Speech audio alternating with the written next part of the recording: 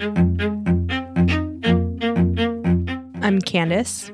I'm 31. I live in Seattle, Washington, and I'm Korean American. With which type of Christianity or denomination do you identify? Oh, that's a hard one. Probably most closest to non-denominational, but I have come out of evangelicalism, so I don't identify with any of them. But so sort of non-denominational-ish, evangelical-ish Protestant. Yeah, ish. If even that, like I really... I don't know if that's going to help you, but... That's fine. That's fine. Deconstructing is what they call it.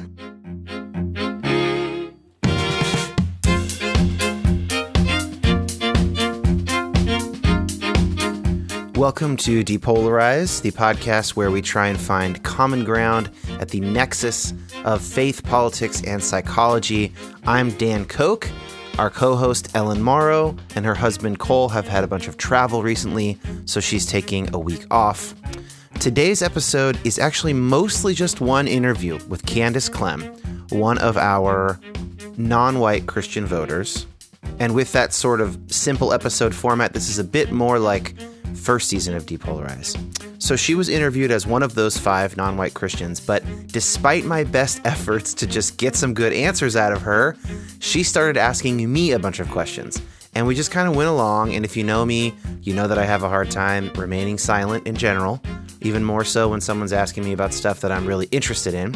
And so I went with the flow, and what came out was just this delightful conversation that kind of zigged and zagged a bit. We will hear from interjections occasionally, other people that I've interviewed, experts basically, when it seems helpful, and I'll introduce them as we go so that you won't be lost. But let's just dive into this chat with Candace. We're going to start by hearing when she knew she could not vote for Donald Trump.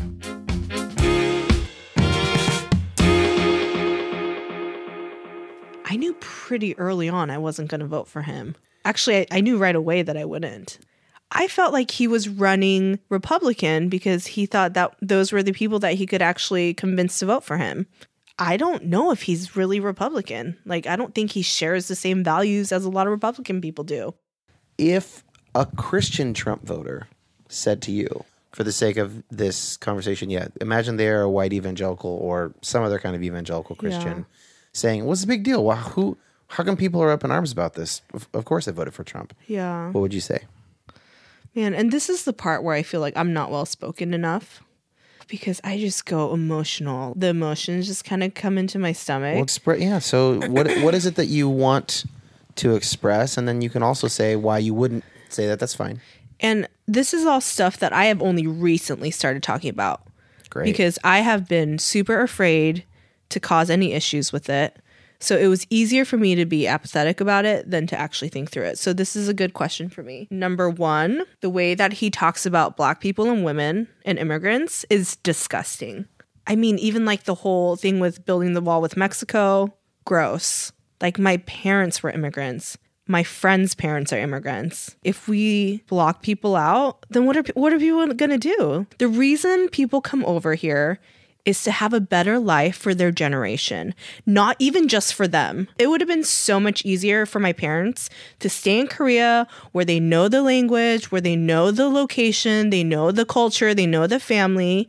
They don't come here for them. They come here for their next generation and the generations after that. If someone is willing to make that journey to sacrifice their career, like if my parents stayed in Korea, dude, they would have had better jobs than coming here and working as a janitor and at a freaking post office. Like they sacrificed it. They came here and all those families that want to come over, all those parents that want to come over with their children, they should not be kicked out or locked out. Like they should be welcomed here. It should be a safe place.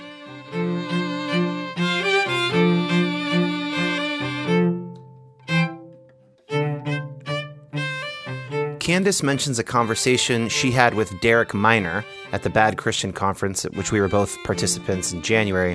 And Derek is an African-American Christian hip-hop artist. I was trying to get my head around why is it different for African-Americans versus Asians.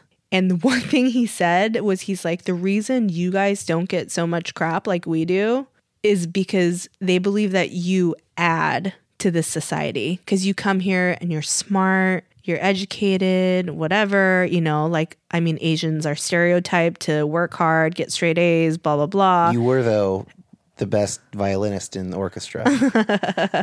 So yeah, that's true. I was. So, saying, I mean, but it's true. that. Yeah. And I don't, you tell me if it was like this in American culture, but Asian culture, yeah, like you do your best. And the kids that didn't do their best, like they were kind of known as the black sheep. But yeah, I mean, and it's true. That's what we're known as. We're known as people who will come and make you more money. And yeah, I can't speak to growing up Asian, but I did grow up in the Bay Area, California. And so I had a lot of Asian friends. And, I think my stereotypical view was, yeah, my Asian friends are smart. Their parents are very hard on them to work really hard at school and extracurricular activities. And so they get high marks. Yep. That would be that was my naive takeaway of it as a kid growing up. But what do you think that is? Like so when I hear that, and that is how our life was, but don't you think it's because the parents sacrificed a lot to get here? I think I'm no expert on this, but I've interviewed a few people who have some insight into personality types and cultural differences. My impression is that it is a combination of that fact. And that shows up in the data. Charles Hirschman from UW, when I interviewed him, he talked about how the first generation immigrants, so their children, do outperform their native peers in the States. That's fact. And then another thing too is, at least for Asian culture, is I think there are differences in culture. There are sort of more conservative cultures and more liberal cultures. And so, it's harder to imagine like a Swedish family coming over and the parents being like, you must succeed. Do not dishonor the family. Like, Sweden is not as much of an honor-based, honor code society as Korea is, or Japan. So some of it is that too. That's my understanding, but again, I'm no expert. Yeah. But you know who is an expert? Dr. Charles Hirschman, who I just mentioned. He's a professor at the University of Washington, but more than that, he is a world-leading expert on all kinds of population studies. For instance, he was in charge of the official census of the country of Vietnam. And he's a former president of the Population Association of America, and the Department of Homeland Security hires him as a consultant. I say all this just to let you know he's incredibly qualified to talk about this stuff. And here is Dr. Hirschman talking about some of what Candace was just touching on. The foreign-born are overrepresented in almost all areas of excellence in American society. In other words, if you look at the American scientists who win Nobel Prizes, immigrants are overrepresented. If you look at those who are members of honorific groups, if you look at patenting in technology and science and medicine, immigrants, they have a very heavy footprint. They punch above their weight, as they say, in terms of their representation, because the ones who come here are very determined. The people who are normal often stay at home. Right. It's just like you can probably think of your native-born friends. Some of them have branched off and gone to distant places to make their fortune, and that's what migrants do, and that's often the way immigrants are. They push their children, because they're struggling, they're striving. And so the children of their immigrants try a little bit harder in school. And if you ask most kids who are in school and they look at the kids who come there who don't speak English, within a few years, most of them are doing pretty good in school. So that wouldn't happen right away, especially with a language barrier, but give them 4 or 5 years in the school system. Just look at spelling bees. I don't know if you've noticed in the National Spelling Bees for the last 20 years. I'm not a huge spelling bee aficionado, but the children from India have dominated National Spelling Bees for the last 20 years. Okay. Science fairs. I don't know if you've ever been to a high school science fair in recent years. Disproportionately, look at the high school orchestra. The ones who are playing, the violins and the other string instruments and so on. Disproportionately, the children of foreign-born parents as well. So they're really, pushing the envelope in terms of doing this. It's not because they're smarter than anybody else, but they just realize that if they're going to make it in American society, that no one's going to hand it to them. Remember the story Candace told 2 weeks ago about being in the orchestra, wanting to be in the choir, being pushed by her mother, etc.? Well, to make an even clearer connection to Candace's own heritage, here's another bit from Dr. Hirschman about Asian immigrants in particular. Many of the Asian immigrants in particular work in the high-tech sector. So they're, if you go to Microsoft, you go to Silicon Valley, you go to a university, you go to a research lab, you go to your doctor's office. A lot of times Asian immigrants are playing very, very critical roles. I mean, at the university, a lot of the professors are from Asia, from Latin America as well, and Europe as well. And many of our students are. Many of the students, if you go to particularly something like the College of Engineering or the medical sciences. Sometimes the majority of their PhD students are from other countries. They come here sometimes to study and then go back. Sometimes they come here and they're so good, we compete with other employers to keep them here. In a few minutes, we're going to go back to Candace and focus on another issue she's faced, which is the shame culture that we might say is more predominant in Asian cultures than Western European ones, certainly more predominant than in consumeristic American culture. But I want to linger here with Dr. Hirschman just a bit more and focus on some of the underlying forces that make sense of this economic reality we find ourselves in. And this relates back to Candace's chat with Derek Miner, right? Because Derek comes from a native population of African Americans. And African Americans have been here since pretty much the beginning, even though they're here because we brought them here. Whereas Candace is an Asian American, and Asian immigration is actually the largest sector of ongoing immigration to the States, higher than Latin American immigration and certainly higher than African migration. And what we see with immigrant communities, as we'll hear from Dr. Hirschman, is that the children of immigrants, on average, outperform their native peers. And this might be why Asian Americans are seen, as Candace mentioned, as being a kind of net positive for American culture. So when immigrants arrive, they work in the American economy, and by and large, they pay taxes because the taxes, are evident when they buy goods and services. Most of them work, and even if they're here without papers, their wages are deducted for Social Security and taxes and so on. Right. So they're paying sales tax, and if they're hired by Dole is paying payroll taxes, whether or not they have papers. Right. Okay. People who do gardening at my house, at your house, they care for your children. For the record, I don't have a gardener. Okay, well, not yet. But you may not have a gardener, but a lot of times you might have to have your trees trimmed, right? In your yard, or hedges worked, or other kinds of things. Those are disproportionately. So those services are manned by immigrants. Elder care, nursing homes, child care, disproportionately nannies coming from other kinds of countries. So they provide a whole range of services. But on average, there's the highly skilled immigrant population, but there's also a lot who are at the low-wage economy. Because of their lower wages, they pay less in taxes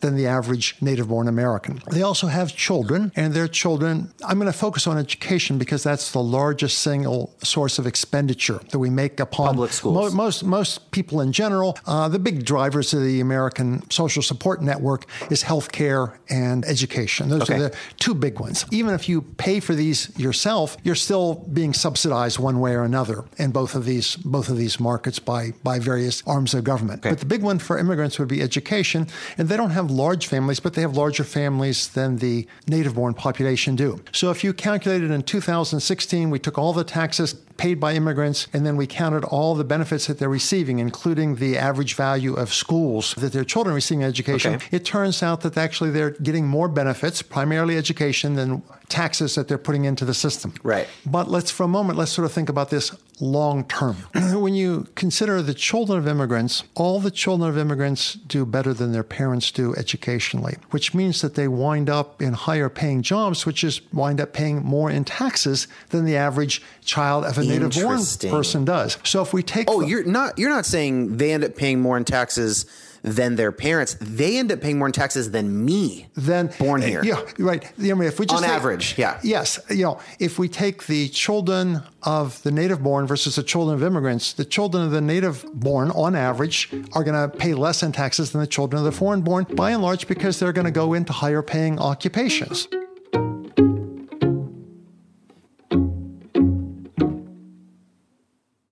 And I don't know if I should share this point because I don't know who's going to hear it, but it even got so, and I think I'm just going to go ahead and say it.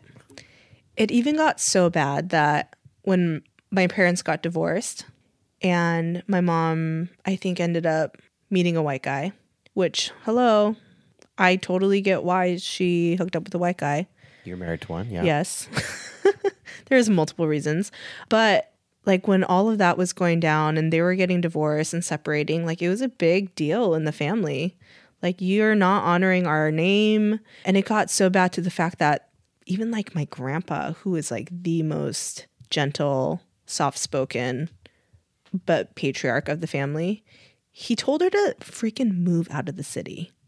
To get physical distance so that the shame would not sort of spread physically. Yeah. Wow. Like, you're humiliating us. You need to leave. That feels different to me. I mean, there may be some sort of like, I don't know, Ivy League type families who think that way, but that feels alien. Yeah. That kind of a sentiment. And that's, it's weird to me too, because that's not Jesus. That's not gracious. And I've seen my family be Jesus and gracious.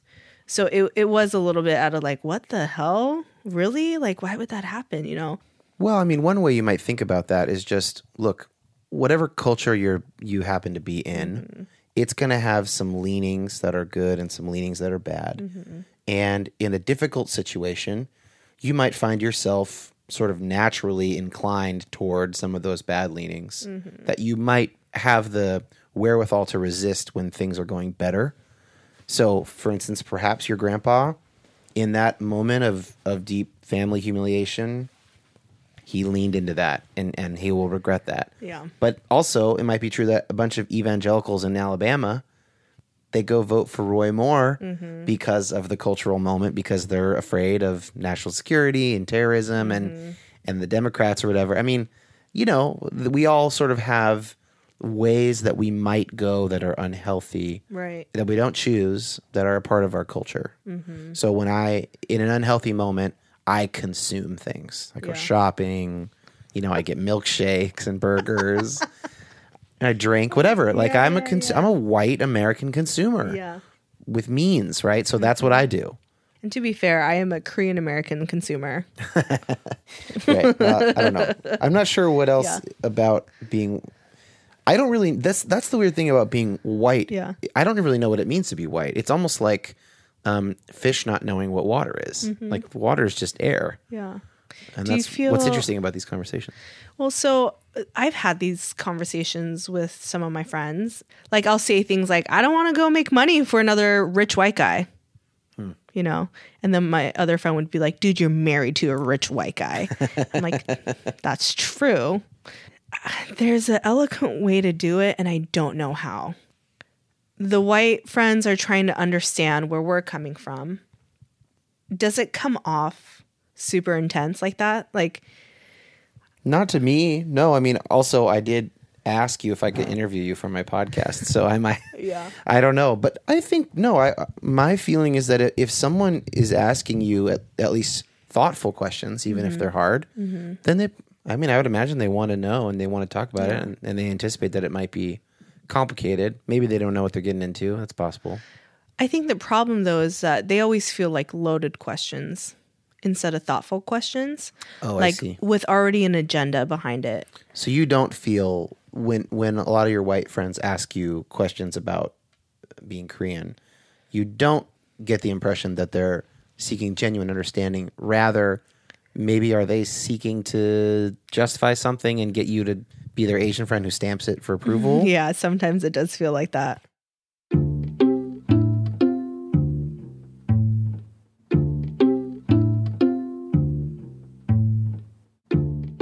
Did Trump's election make you or anyone in your life fear for your safety or livelihood? Not here, and maybe less so only because I'm, so ingrained in white culture. One of my best friends, she put her kid in one of the most diverse, high Ethiopian percentile schools, elementary schools. It's like right in the middle of the city. Yeah. And a lot of people will transfer them out and have them go to either Queen Anne or a different school. Right. Or, the white parents with means get their kids into more white schools. Yeah. Yeah. So her daughter is friends with I think it was this little Mexican girl, and I remember her saying after something happened, like either Trump got elected or he passed something, and she was telling us like her best friend wasn't in school for like 2 weeks, and they had to like track him down, try to figure out, did he get deported back? What's going on? And so the girls are in tears. Her daughter's sad. My friend's sad because she's just like, did they send them back? And I think they ended up tracking them down, and I think they were okay. But that's the kind of stuff that I didn't experience personally, but I know that my friend who was in Seattle did experience. How have your personal interactions been with Trump supporters within your own community since the election? It's really hard. Why is it hard? It almost feels like a divide, you know? Like it almost feels like it's really hard to continue. And maybe this falls into the evangelicalism as well. Trump, evangelical, to me are parallel. Sounds like it, yeah. And so it's been really hard to keep the friends. Enough that I've tried to break up with a few of them. You've tried to break up with friends? Yeah. Has it worked? No. They keep coming back or you keep coming back? I'm thinking of one friend in particular. I tried to break up with her. She actually didn't let me. And maybe that's because she's a good friend, you know, because she was basically like, we've done too much life together. I got to say, I'm with your friend on this one, Candace. I don't think we should be ending relationships over politics and social differences if we can at all avoid it. But what about spirituality? No, same thing. And I think that's wise. I'm glad to hear I gave a convincing argument. No, it's I just wise. simply said, no. No, it's true. And one thing that, you know, that came up in that conversation was she was specifically like, you know, it's actually a blessing to be able to come together and talk about different viewpoints so that we can actually hear each other. But I think that the reason that it's hard for me to do that is it's hard to actually do that. It's so hard. Like there's a lot of eye rolls going on. There's a lot of condescending tones going on. And to me, I'm just like, some of that's okay, but I can't do it all the time. Yeah. I mean, it might take more effort to keep some of those friendships going in times like this. It might take some intentionality to say, we're going to leave this aside tonight and we're just going to enjoy ourselves, or we're going to go get some drinks and we're going to dig in and we're going to try and both be humble here and make some progress. Neither of which are as easy as just hanging with people who are just in your tribe, that are just like you. But my question, and I hear you. We shouldn't be ending relationships through it. We shouldn't be separating. But why not? I have a whole podcast that answers that question. But if I was going to be concise, do you want the spiritual answer or the psychological answer? You want both? I want spiritual first and then psychological. Okay. The spiritual answer is that Paul says in Christ there is neither Jew nor Greek, male nor female, free nor slave. Yeah. Ideological and identity differences do not separate Christians in God's eyes. Yeah. And therefore there's something that God sees about us that we have a hard time seeing in ourselves. And so if we just give up and say, well, too different, see ya, then we're sort of selling ourselves short on something that God knows about us that we can't see ourselves. Okay. That's a spiritual answer. The psychological answer is our country has become more polarized, and people who are more polarized are less mentally balanced and healthy. The proportion of people who have said, you know, if they're Republicans who said, I wouldn't want my son or daughter to marry a Democrat, or Democrats who say, I wouldn't want my son or daughter to marry a Republican, has like tripled or quadrupled in the last 40 years. That's not a good recipe for a civil society. Political views should not be that determinative. They should not be that big a part of our identity. You and your friend share, does your friend have kids? Right, so you're both mothers. You live in the same city. You worship the same God, even if you have really different ideas about what that God is like. And you've lived all this life together. I'm sure you have inside jokes. You have memories together. And to lose all that over political leaning or whatever is just a tragedy, spiritually and psychologically. Are you convinced by that? I was convinced by your Paul answer. Can always just throw scripture at a Christian. Yeah. That works. No, and that makes sense. But I also think that there is a healthy way to move on from a season. And there's no reason that we have to be super close with the same people totally throughout the thing. There's a difference between, I guess I don't know what you mean by breaking up with. I'm assuming you mean ending a friendship. It might be that you don't spend as much time with certain people for certain periods. That's fine. But I mean, so this is over, you know. Yeah. I'm also talking about unfriending people on Facebook, losing their voice, their input into your life. I mean, this just puts us into more and more of a bubble. Right. And that's not good. That I agree with. Yes. Yeah. Because if we're only surrounded by the people that we agree with, yeah, exactly. It is a total bubble. And I am guilty of that. I'm like, I don't want to see your posts. I'm guilty of it too. I mean, we've all done it. Yeah, totally. Yeah, you're right. You did convince me we shouldn't be breaking up over this, but it's happening. Yeah. And I mean, friends are breaking up, families are getting messy and divided. There's people not going to their freaking in-laws' house because they can't handle it. Yeah. There's people being uninvited to the vacation house because of politics. Like, it's disgusting. And I totally do it too. So then the answer to that is surely not more breaking up. It's the opposite. More getting together. Yes. Well, and you know what? I will say this. You're right. And I do hear you.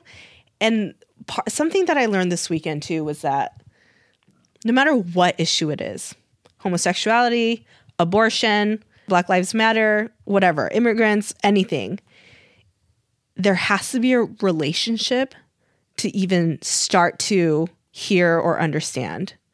And it's crazy how that connection is the thing that gets people to continue thinking whether, okay, is this still what I believe? Is what I believe?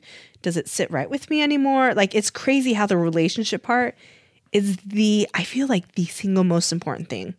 Totally. And if a person that you care about says something that in the moment might feel harsh, oftentimes you're walking around later that day or the next day and you think of it again, and you might have vehemently disagreed with them in the moment.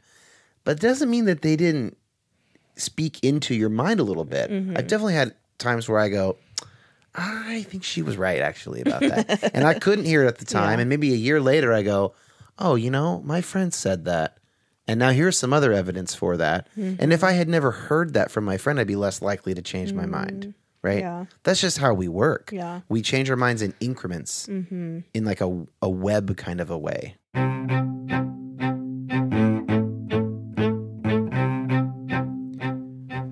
I want to tell you guys something about Depolarize. It costs me money to make it.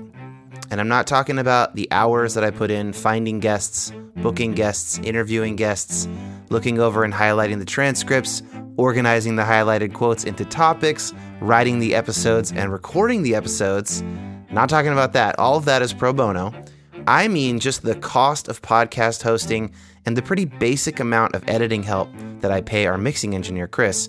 Those two items end up costing about $100 or $200 more than Patreon brings in each month. Although just this morning, I saw that a guy named John Penner pledged $20 a month. So I guess I should say $80 to $180 more per month than the show costs. Thank you, John. Now, regardless, if you think that this state of affairs is not how it ought to be, there's good news. You can donate as little as $3 a month to the Patreon campaign, and you can get bonus content in the process, which basically tends to be particularly interesting full-length interviews that do not air on the podcast feed. But the main thing, of course, that you get is satisfaction for having supported something that you think is valuable. So if you want to do this, you can go to depolarizedpodcast.com and click Become a Patron, or you can go to patreon.com/depolarize. Patreon is spelled Patreon. Again, it's only $3 a month. Starting at $3 a month, you can give more if you want, and you get extra content, and you help me make this show.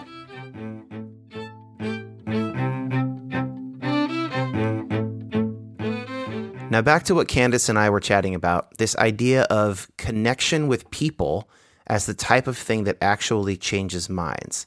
This is something that I also asked Jason Brooks about. You remember him as one of our non-white Christian voters. He's the one who grew up in Watts, but he also studied education at Harvard and got his master's there. When I worked at the Macaulay School in Chattanooga, Tennessee, I was in charge of a dorm or in charge of boarding students. And this kid came from about the most different background as I could have. I mean, he came from the sticks of Mississippi and literally had never seen a black person who did not serve him. And we would watch Monday Night Football, and I'll be honest with you, I did not like this kid. And he took every opportunity to remind me of Mississippi's history and how the South would rise again and how the War of Northern Aggression had disenfranchised the South. I'm from California, right? So, I thought our baseline was that slavery was wrong, right? And this kid was like, yeah, nah, man, y'all came and took our way of life. There's all sorts of complicated power dynamics where I'm the teacher, the authority figure, and this kid, but he's also, a rich white kid from Mississippi, and then it gets messy back and forth. But again, just spending time with this kid over Monday Night Football, he turned out over 4 years to be one of my favorite kids ever, because of the time we spent together. And how much time did that take, though, for that relationship to build and for his mind to open or whatever? For hours, right? I mean, years. And it wasn't some sort of Pollyanna happy ending where he, was now this wildly enlightened, But at the end of the day, he still held to some of his stuff that I profoundly disagree with. But I love that kid, yeah, and after 4 years, you'd made enough progress with each other that you could have a loving friendship. Yeah, that's right. He pushed me in great directions on gun rights, right? So like growing up in LA, I had never seen a gun. I still haven't seen a gun do a good thing. I've only seen guns hurt people. But he gave me accounts of growing up in Mississippi and growing up in the country, and you have a ravenous bobcat or a wolf or a coyote that has rabies. Like a gun is the only tool that's going to keep you safe. And like on your bobcat, you need a gun. So he helped open my mind to like, oh yeah, we can't just ban all guns. I can't be just as reactive. When we talk about we're talking past each other. There's a documented neuropsychological phenomenon where I get more entrenched when you come at me harder with facts. And it creates an adversarial dynamic. But we also know that through storytelling, and this is why every culture across human history has had stories and storytellers and ways of communicating stories of identity and myth and belonging. And it's much harder for people to reject a story that has happened to you, right? It's harder for me to say, if you say, hey, when I was a little kid, I fell and skinned my knee and it hurt really bad. And my dad called me a pussy. And that hurts me still. Knowing and hearing that story and empathizing with you makes it much harder for me just to dismiss and reject you and where you're coming from. And it makes me consider in a way that I wouldn't your story. So if you just told me, hey, just don't call kids pussies because it hurts them. No, I can think of all the cases where that doesn't hurt. Somebody called me a pussy. It didn't affect me. I'm fine. Why should I change it?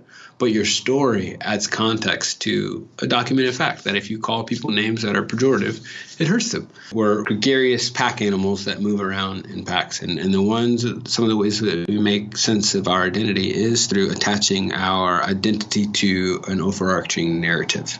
Cognitively, our brains and our senses receive so much information that we are quickly overloaded. You can only focus on one thing at a time, and your brain is actively not focusing on the things in your peripheral vision. So by definition, I can't process all the information that I'm getting at a time, which is why our eyes have adapted to blur out all these other things.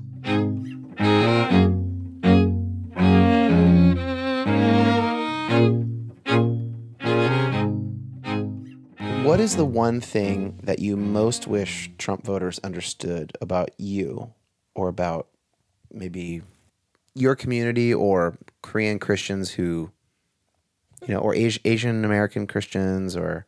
Well, the thing is, there's a lot of Asian American people that voted for Trump. Right. There is, yeah.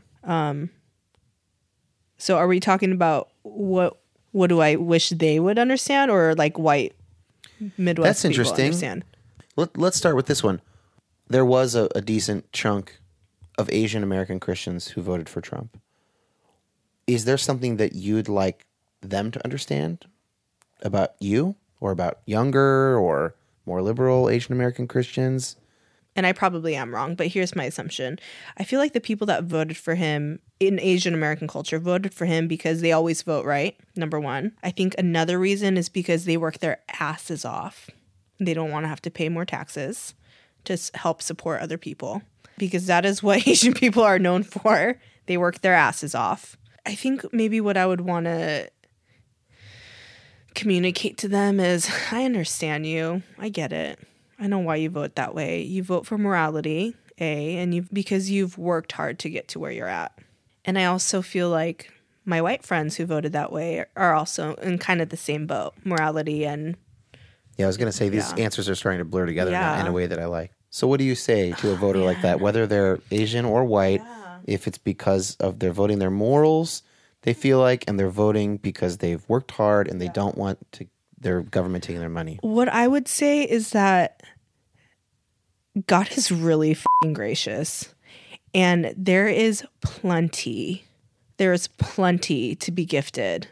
If the reason is politically because I don't want to have to pay more taxes, I want to, benefit from voting right.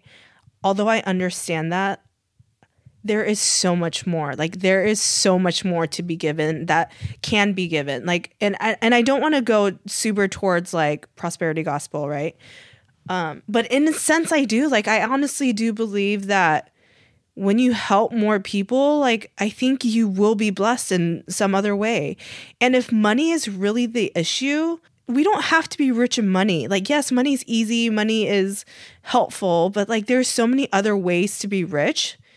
It's okay. It's okay to help the underprivileged. Like, it's okay. Like, even Jesus helped the underprivileged.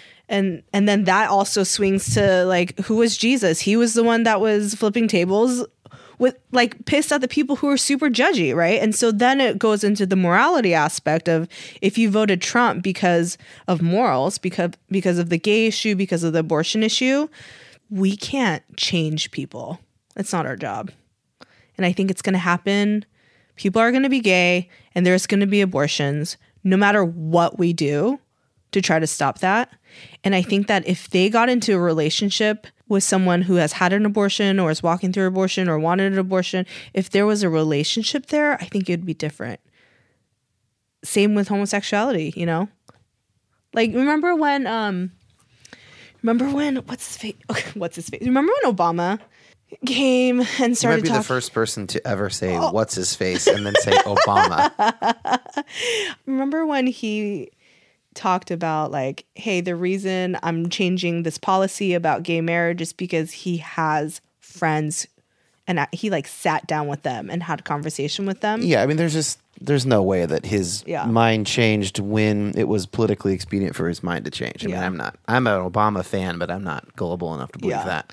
But don't you think that that's the reason? I mean, I feel like it helps. So, like, that's he was in a relationship. That's how most people change their mind on it. That probably happened to him 20 years earlier. Yeah. He just didn't feel like he could say it. Right. I mean, I would guess. Where are you at with all that? I'm asking the questions, Candace. We could talk about that over beer. Okay. What about white Christians? Yeah. What do you wish that they understood about the non-white church? Which you either could mean Asian American churches or just non-white members of the global church or American church. America, you are not the best thing that has ever happened to this earth. Interesting. Okay, unpack that a little bit. I think there's just an elitist thing that we all buy into, like, America's the best, make America great. Like, but you think that it's mostly white people who buy into that? Well, that's a good challenging question. No, because we all want to be here and we all want to be privileged as well. There's things happening outside of our little Christian bubble that is fantastic. I feel like the way that people worship, the way that they come together. One of my really good Asian friends, she goes to the Black church. And I should be interviewing her. Oh my God, she's the best. And when I ask her about it, I'm like, what's it like? She's like, it's just fun. It's just great. Like, it's just loud. They're singing. And it looks a lot different than the white churches that we go to. But it blesses people, like the Holy Spirit shows up.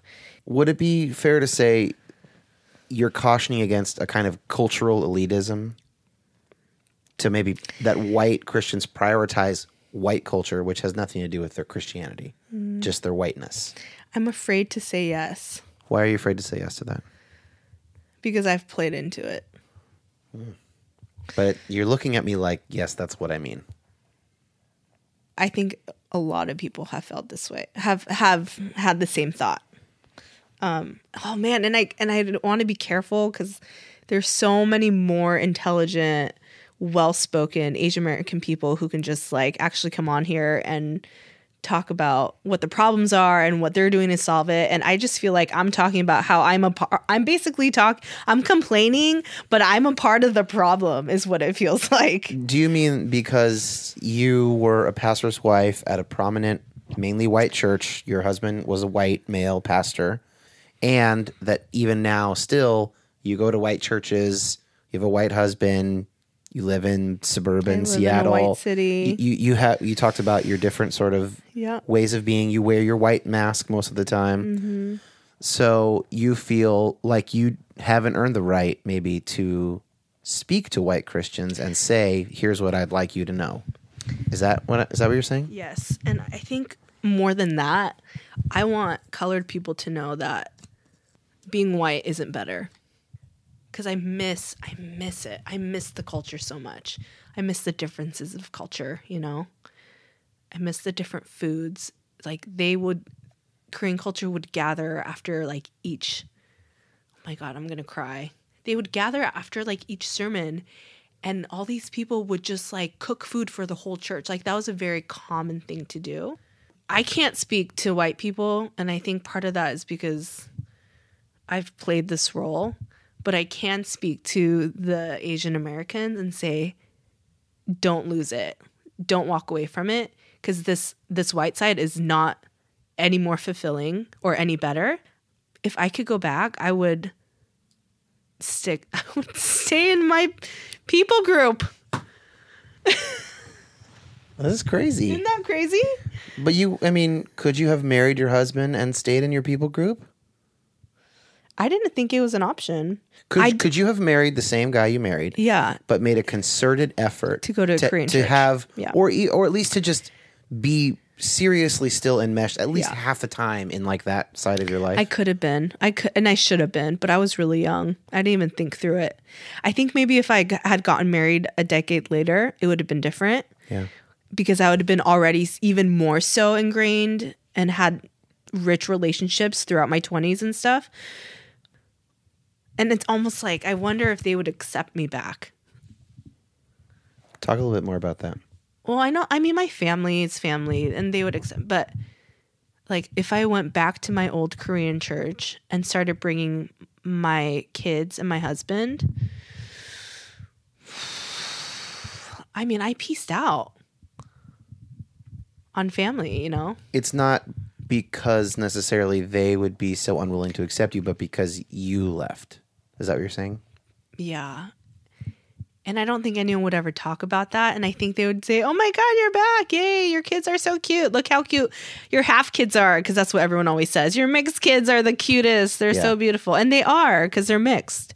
And maybe it would just be in my own heart, but they would be like this underlying like, man, am I ever going to be able to actually like get back in with them, with my people? I don't know. I don't know. That's some shit.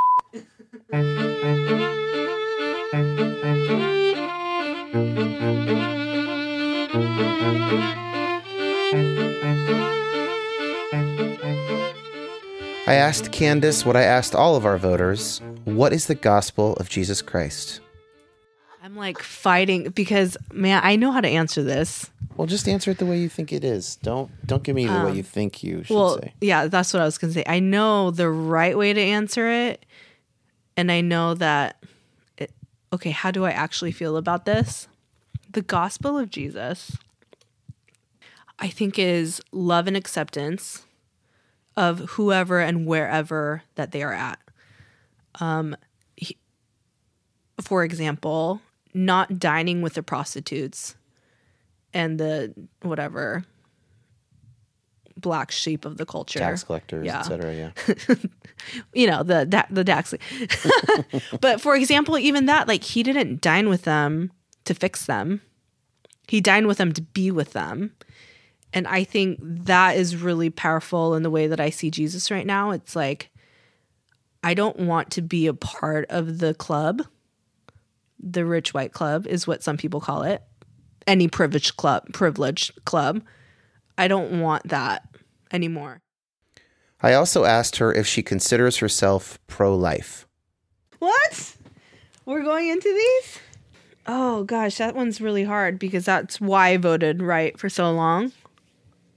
Ever since I was really young. I do consider myself pro-life, yes. What does that term then mean to you? That I hate when babies are aborted. I do. I think it's a very sad thing, no matter what situation it is. I think it's sad for the mom. I think it's sad for the family. I think it's sad for the technician. I think it's sad for anybody and everybody who is even standing outside, whatever, holding up their signs. The whole thing to me is just really sad. But I also am not naive, and I understand that it's going to continue to happen. And the whole women's rights issue, man, I want to be able to say that I do support women's rights. But then there's still a part in here that I don't want the babies to die. So it's complicated for you. It's complicated for me. If you could, and, you know, I know you're not a policy expert, nor am I, but if you could sort of say, if you could have your druthers and next month, this would be the policy about all things related to abortion. Or whatever you would consider under a pro-life umbrella. If you could just sort of, and it doesn't matter what party, they're going to agree. How would you envision that? I would envision it that it's not so easy to get an abortion. Okay. I would hope that there is a lot of therapy and counseling involved. Would you like that to be paid for by the government, or that people would have to pay for it themselves, or? Yeah. Yes, I would want both of it. Okay. Reason being, I wouldn't want the quality of care to go down because it's government, but I also would want people to pay for it themselves so they Value it. So they value it, you know? Maybe subsidized. I mean, this is why policy is hard, right? Yeah. Here we are. We don't even have any voters to convince, and we're having a hard time. I know. So maybe some like subsidized, but it Yeah. costs people something. Yeah. But it's easy to get therapy. Okay, what else? I would want family to know about it. You know Even what I if mean? they're over Even- 18. Well, maybe not that. Maybe Okay. if 18, 21, maybe if that, because I do think by then women understand the consequence of keeping a secret to themselves, and it eats them up more than it eats anybody else up. Maybe not even like giving the parents the power to decide for them, but just kind of a transparency policy of like, hey, your minor has approached us regarding this. Let's say she's 13. And not even to change their minds, but more so that she would have support either way that she chooses.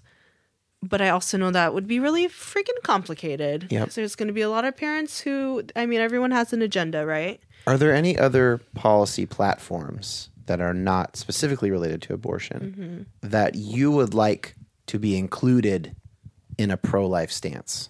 Maternity, paternity leave, yeah. I would love that. Government sponsored. I mean, Oh, or can mandatory. you imagine? Or employers have to pay Yeah. it for certain jobs. Or Yeah. whatever. I know that people with small businesses would answer differently. That doesn't come out of my pocket. But how cool would that be, man? If like families can actually stay together after the babies are born. It would be so healthy for the mom and the dad and the babies. My understanding is there's pretty ample studies that support what you Yeah. just said. I mean, other countries do it. Why can't we? I think we are one of the last developed countries to not Yeah. have that. What do you love about America? What do I love about America? Yeah, or what makes America a good place to live or whatever. What do I love about America? Candace is like just glowing and leaning back in the chair. Her arms are crossed. She's just looking up. What do I love about America? I wish you guys could see this. I don't think I have been enough places to think that America's the best. Okay. So I'm not claiming that America's the I'm best. not asking you why is America the best country in the world. I'm just saying and what's good honestly, about the it. very first thing that came into mind was all the different foods you can get. That's a huge reason for me. The different cuisines you can get is just like Thai food, Korean food, Mexican food, like Greek food. I actually think the food reason is a little under-examined because I think the food, it is related to a much more fundamental fact, which is that people of literally an infinite number of cultures can coexist here. Yeah. And that's why you get the food. Yeah. Plus like capitalism or something, Yeah. So it isn't, I love to eat the food, of course. Anybody who's seen me in person can tell. But also, it does get at something deeper. I don't think a food is a dumb reason. I think food is probably my number one reason then, if that's allowed. I don't want you to give another reason. I just want to only put this reason in there. The food. Candace says the food.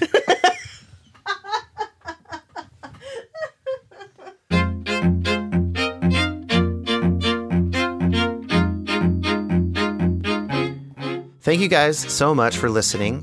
We're looking forward to having Ellen back next week. And next week, we're going to be taking a little break from these voters episodes, and we're going to ask the question that most plagued me personally since before the election.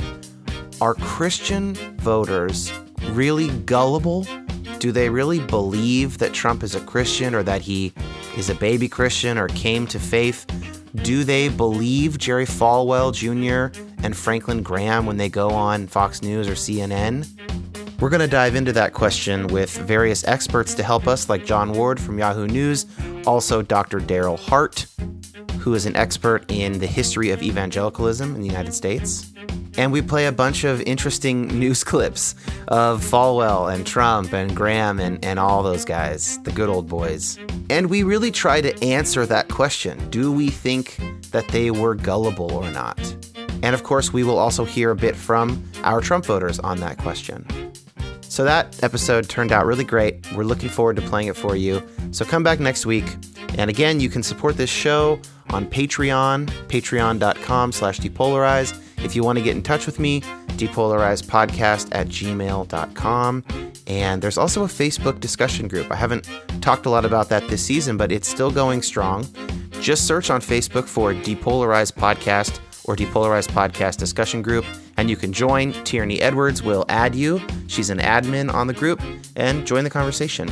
We also have an official thread on there for every episode in case you want to talk about it with other members of the group. All right, we'll see you next week. Thank you so much.